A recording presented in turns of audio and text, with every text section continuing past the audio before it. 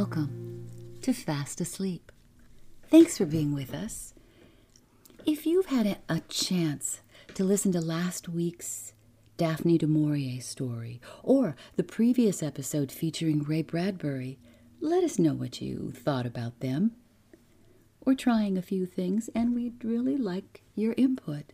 So please review and maybe even like and subscribe. Thank you. Now, this week's episode features an author we've only presented once before with his popular tale entitled The Egg. Anderson Sherwood was an American novelist. He was born in Ohio.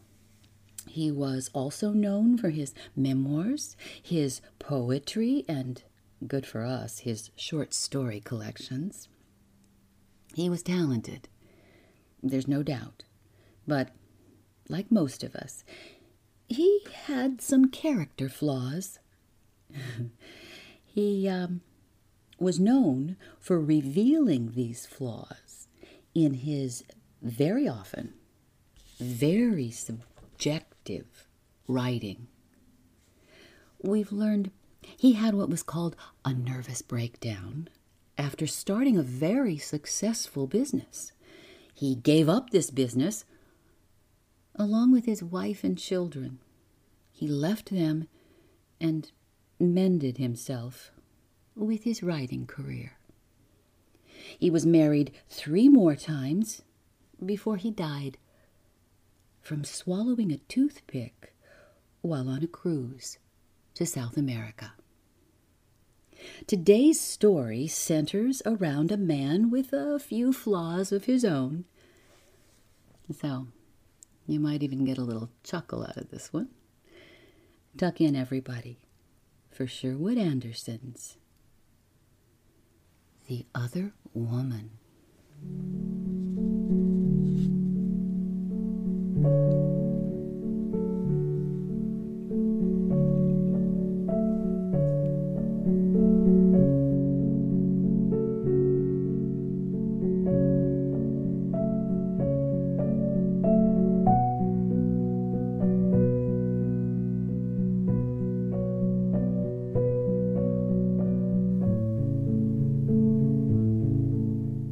I am in love with my wife, he said, a superfluous remark, as I had not questioned his attachment to the woman he had married. We walked for 10 minutes, and then he said it again. I turned to look at him. He began to talk, and told me the tale I am now about to set down. The thing he had on his mind happened during what must have been the most eventful week of his life. He was to be married on Friday afternoon. On Friday of the week before, he got a telegram announcing his appointment to a government position. Something else happened that made him very proud and glad. In secret, he was in the habit of writing verses, and during the year before, several of them had been printed in poetry magazines. One of the societies that give prizes for what they think are the best poems published during the year put his name at the head of its list. The story of his triumph was printed in the newspapers of his home city, and one of them also printed his picture. As might have been expected, he was excited and in a rather highly strung, nervous state all during that week. Almost every evening, he went to call on his fiancée, the daughter of a judge. When he got there, the house was filled with people, and many letters, telegrams, and packages were being received.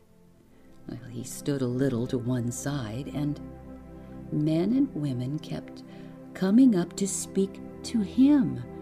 They congratulated him upon his success in getting the government position and on his achievement as a poet. Everyone seemed to be praising him. And when he went home and to bed, he could not sleep.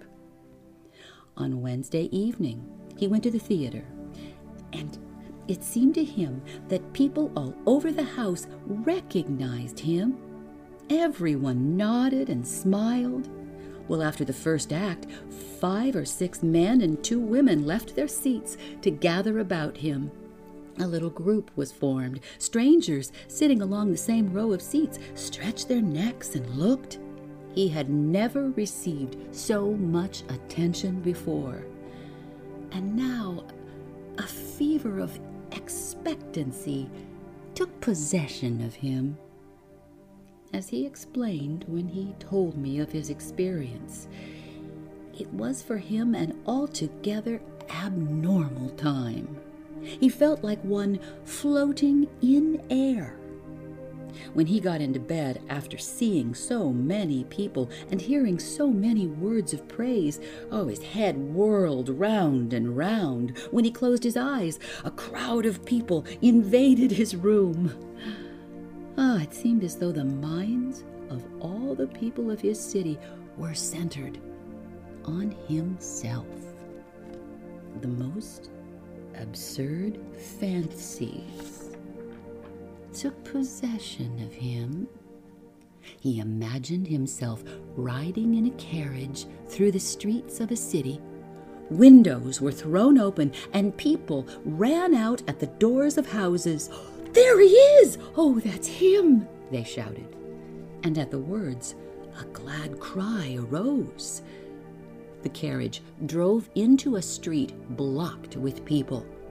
100,000 pairs of eyes looked up at him. "Well, there you are. What a fellow you have managed to make of yourself," the eyes seemed to be saying. My friend could not explain whether the excitement of the people was due to the fact that he had written a new poem, or whether in his new government position he had performed some notable act. The apartment where he lived at that time was on a street perched along the top of a cliff far out at the edge of his city, and from his bedroom window he could look down over trees and factory roofs to a river. As he could not sleep, and as the fancies that kept crowding in upon him only made him more excited, he got out of bed and tried to think. As would be natural under such circumstances, he tried to control his thoughts, but when he sat by the window and was wide awake, a most unexpected and humiliating thing happened. The night was clear and fine. There was a moon. He wanted to dream of the woman who was to be his wife, to think out lines for noble poems, or make plans that would affect his career. Much to his surprise, his mind refused to do anything of the sort. At the corner of the street where he lived, there was a small cigar store and newspaper stand run by a fat man of 40, and his wife, a small, active woman with bright gray eyes. In the morning, he stopped there to buy a paper before going down to the city. Sometimes he saw only the fat man, but often the man had disappeared and the woman waited on him. She was, as he assured me at least 20 times in telling me his tale, a very ordinary person with nothing special or notable about her. But for some reason he could not explain, being in her presence stirred him profoundly. During that week, in the midst of his distraction, she was the only person he knew who stood out clear and distinct in his mind. When he wanted so much to think noble thoughts, he could think only of her.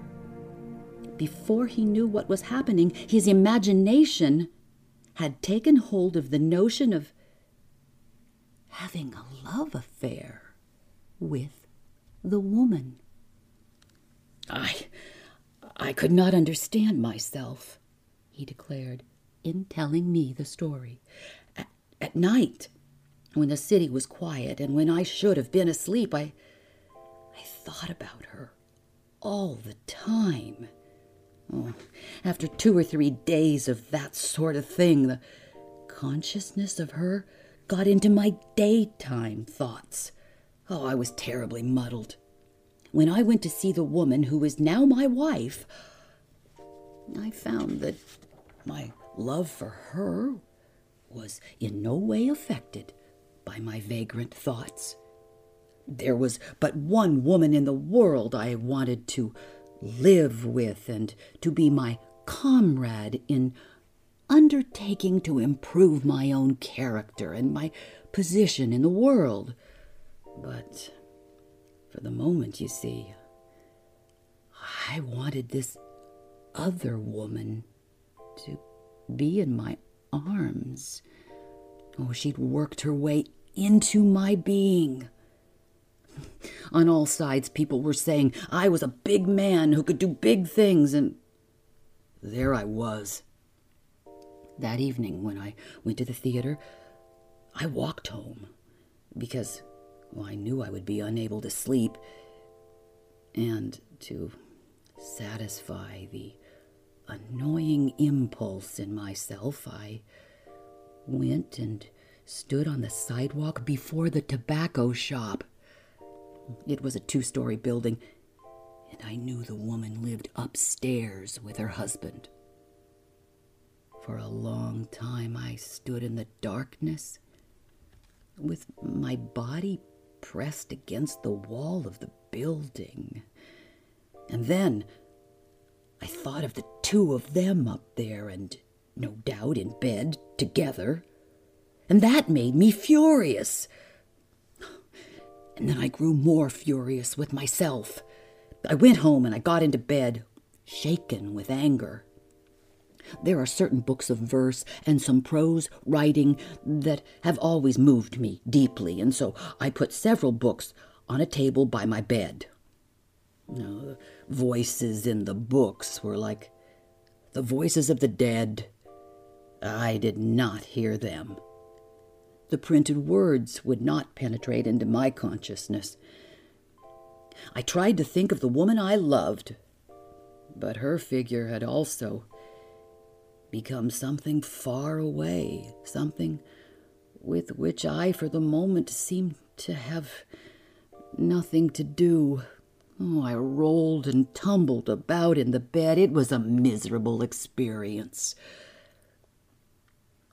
On Thursday morning, I went into the store. There stood the woman, alone. I think she knew how I felt. Perhaps she had been thinking of me, as I'd been thinking of her. A doubtful, hesitating smile played about the corners of her mouth. Oh, she had on a dress made of cheap cloth, and there was a tear on the shoulder, and she must have been 10 years older than myself.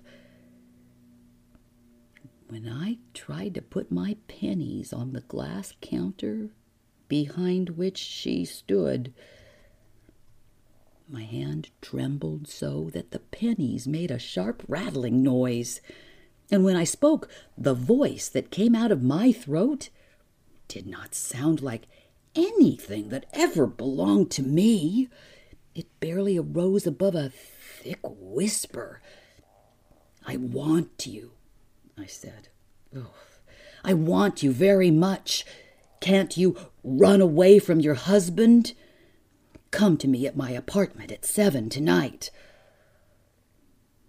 The woman did come to my apartment at 7.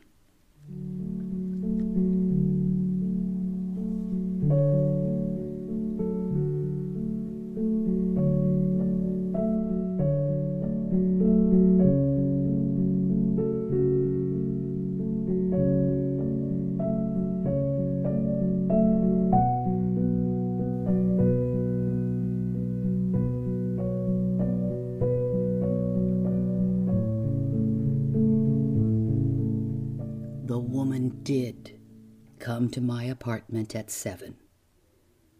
Now, that morning, she didn't say anything at all. For a minute, perhaps, we stood looking at each other. I'd forgotten everything in the world but just her. And then she nodded her head, and I went away. Now that I think of it, I cannot remember a word I ever heard her say. She came to my apartment at 7, and it was dark. You must understand, this was in the month of October. I had not lighted a light, and I had sent my servant away. And during that day, I was no good at all. Several men came to see me at my office, but I got all muddled up in trying to talk with them. They attributed my rattle-headedness to my approaching marriage and went away laughing.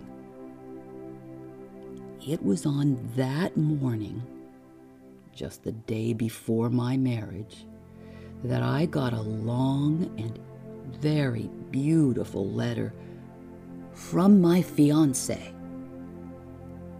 During the night before, she also had been unable to sleep and had got out of bed to write the letter. Everything she said in it was very sharp and real, but she herself, as a living thing, seemed to have receded into the distance. It seemed to me that she was like a bird flying far away in distant skies, and that I was like a perplexed, barefooted boy standing in the dusty road before a farmhouse and looking at her receding figure. I wonder if you will understand what I mean. Well, in regard to the letter, in it she, the awakening woman, poured out her heart. She, of course, knew nothing of life, but she was a woman. She lay, I suppose, in her bed, feeling nervous and wrought up as I had been doing.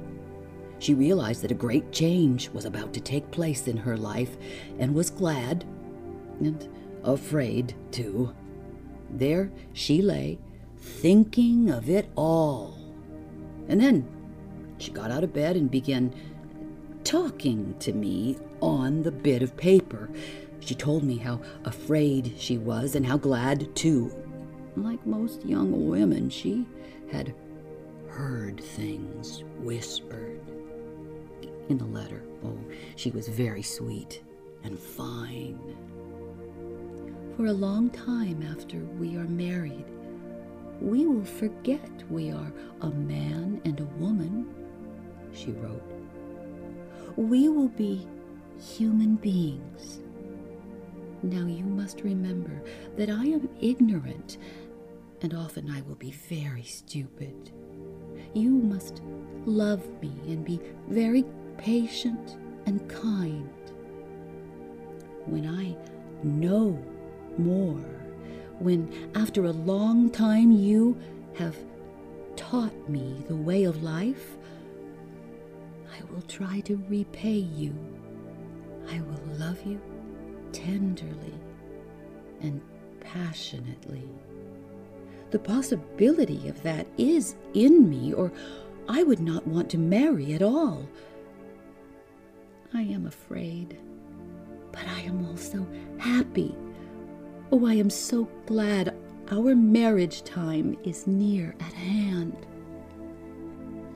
Well, now you see clearly enough what a mess I was in. In my office, after I had read my fiancé's letter, I became at once very resolute and strong. I remember that I got out of my chair and walked about, proud of the fact that I was to be the husband of so noble a woman. And right away I felt concerning her as I had been feeling about myself before I found out what a weak thing I was. To be sure, I took a strong resolution that I would not be weak. Now at 9 that evening I had planned to run in to see my fiancé. I'm all right now, I said to myself. The beauty of her character has saved me from myself. I will go home now and send the other woman away. In the morning, I had telephoned to my servant and told him that I did not want him to be at the apartment that evening. And now I picked up the telephone to tell him to stay at home. And then a thought came to me. I will not want him there in any event, I told myself. What will he think when he sees a woman coming in my place on the evening before the day I am to be married? Oh, I put the telephone down and prepared to go home. Now, if I want my servant out of the apartment, it is because I do not want him to hear me talk with the woman. I cannot be rude to her. I will have to make some kind of an explanation, I said to myself. The woman came at 7 o'clock, and as you may have guessed, I let her in and forgot the resolution I had made. Oh, it is likely I never had any intention of doing anything else. There was a bell on my door, but she did not ring, but knocked very softly. It seemed to me that everything she did that evening was soft and quiet, but very determined and quick. Do I make myself clear? When she came, I was standing just within the door, where I had been standing and waiting for half an hour. Oh, my hands were trembling, as they'd trembled in the morning when her eyes looked at me and when I tried to put the pennies on the counter in the store. When I opened the door, she stepped quickly in, and I took her into my arms. We stood together in the darkness. My hands no longer trembled. I felt very happy and strong. Although I have tried to make everything clear, I have not told you what the woman I married is like. I have emphasized, you see, the other woman. I make the blind statement that I love my wife, and to a person of your shrewdness, that means nothing at all. Well, to tell the truth, had I not started to speak of this matter, I would feel more comfortable. It is inevitable that I give you the impression that I'm in love with the tobacconist's wife, and that's not true. To be sure, I was very conscious of her all during the week before my marriage, but after she had come to me at my apartment, well, she went entirely out of my mind. Am I telling the truth? I am trying very hard to tell what happened to me. I am saying that I have not since that evening thought of that woman who came to my apartment.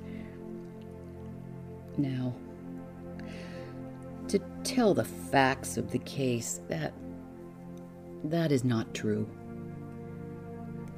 Oh, that evening I went to my fiancé at 9, as she had asked me to do in her letter. In a kind of way I cannot explain. The other woman went with me. That is what I mean. You see, I'd been thinking that if anything happened between me and the tobacconist's wife, I would not be able to go through with my marriage. It is one thing or the other with me, I had said to myself. As a matter of fact, I went to see my beloved on that evening, filled with a new faith in the outcome of our life together. Oh, I'm afraid I muddle this matter in trying to tell it. Okay. A moment ago, I said the other woman, the tobacconist's wife, went with me. I do not mean she went, in fact.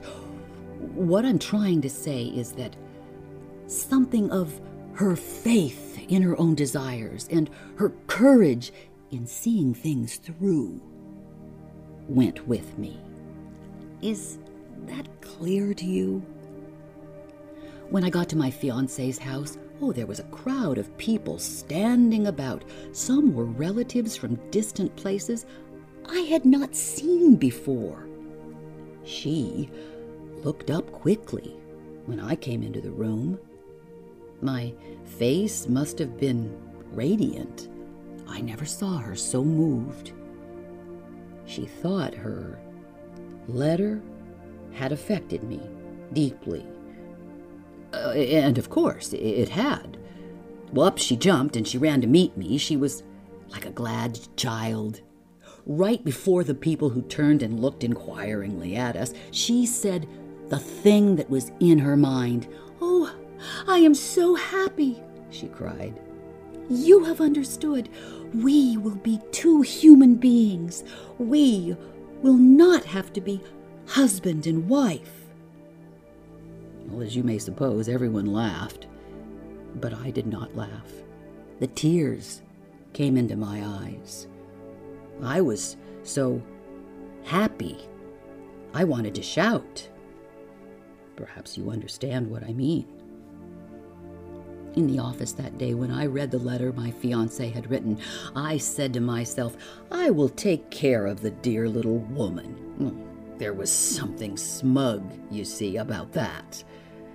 In her house, when she cried out in that way and when everyone laughed, what I said to myself was something like this: we will take care of ourselves. And I whispered something of the sort into her ears. To tell you the truth, I had come down off my perch. The spirit of the other woman did that to me. Before all the people gathered about, I held my fiancé close and we kissed. They thought it very sweet of us to be so affected at the sight of each other. What they would have thought had they known the truth about me, God only knows. Twice now I have said that after that evening I never thought of the other woman at all. And that is partially true. But sometimes in the evening when I'm walking alone in the street or in the park, as we are walking now, and when the evening comes softly and quickly, as it has come tonight, the feeling of her comes sharply into my body and mind. After that one meeting, I never saw her again. on the next day I was married, and I have never gone back into her street. Often, however, as I'm walking along, as I'm doing now, a quick, sharp, earthy feeling takes possession of me. It is as though I were a seed in the ground, and the warm rains of the spring had come. It is as though I were not a man, but a tree. And now, you see, I am married, and everything is all right. My marriage is to me a very beautiful fact. If you were to say that my marriage is not a happy one, I could call you a liar and be speaking the absolute truth. I have tried to tell you about this other woman. There's a kind of relief in speaking of her. I've never done it before. I wonder why I was so silly as to be afraid that I would give you the impression that I am not in love with my wife. If I did not instinctively trust your understanding, I would not have spoken. Well, as the matter stands, I have a little stirred myself up. Tonight I shall think of the other woman. And that sometimes occurs. It'll happen after I've gone to bed. My wife sleeps in the next room to mine, and the door is always left open. There will be a moon tonight, and when there is a moon, long streaks of light fall on her bed. I shall awake at midnight tonight. She will be lying asleep with one arm thrown over her head. Oh, what is it that I'm now talking about? A man does not speak of his wife lying in bed. What I'm trying to say is that because of this talk, I shall think of the other woman tonight. My thoughts will not take the form they did during the week before I was married. I will wonder what has become of the woman, and for a moment I will again feel myself holding her close. I will think that for an hour I was closer to her than I have ever been to anyone else. And then I will think of the time when I will be as close as that to my wife. She is still, you see, an awakening woman. For a moment I will close my eyes, and the quick, shrewd, determined eyes of that other woman will look into mine. Oh, my head will swim, and then I will quickly open my eyes and see again the dear woman with whom I have undertaken to live out my life. And then I will sleep, and when I awake in the morning, it will be as it was that evening when I walked out of my dark apartment after having had the most notable experience of my life. What I mean to say, you understand, is that for me, when I awake, the other woman will be utterly gone.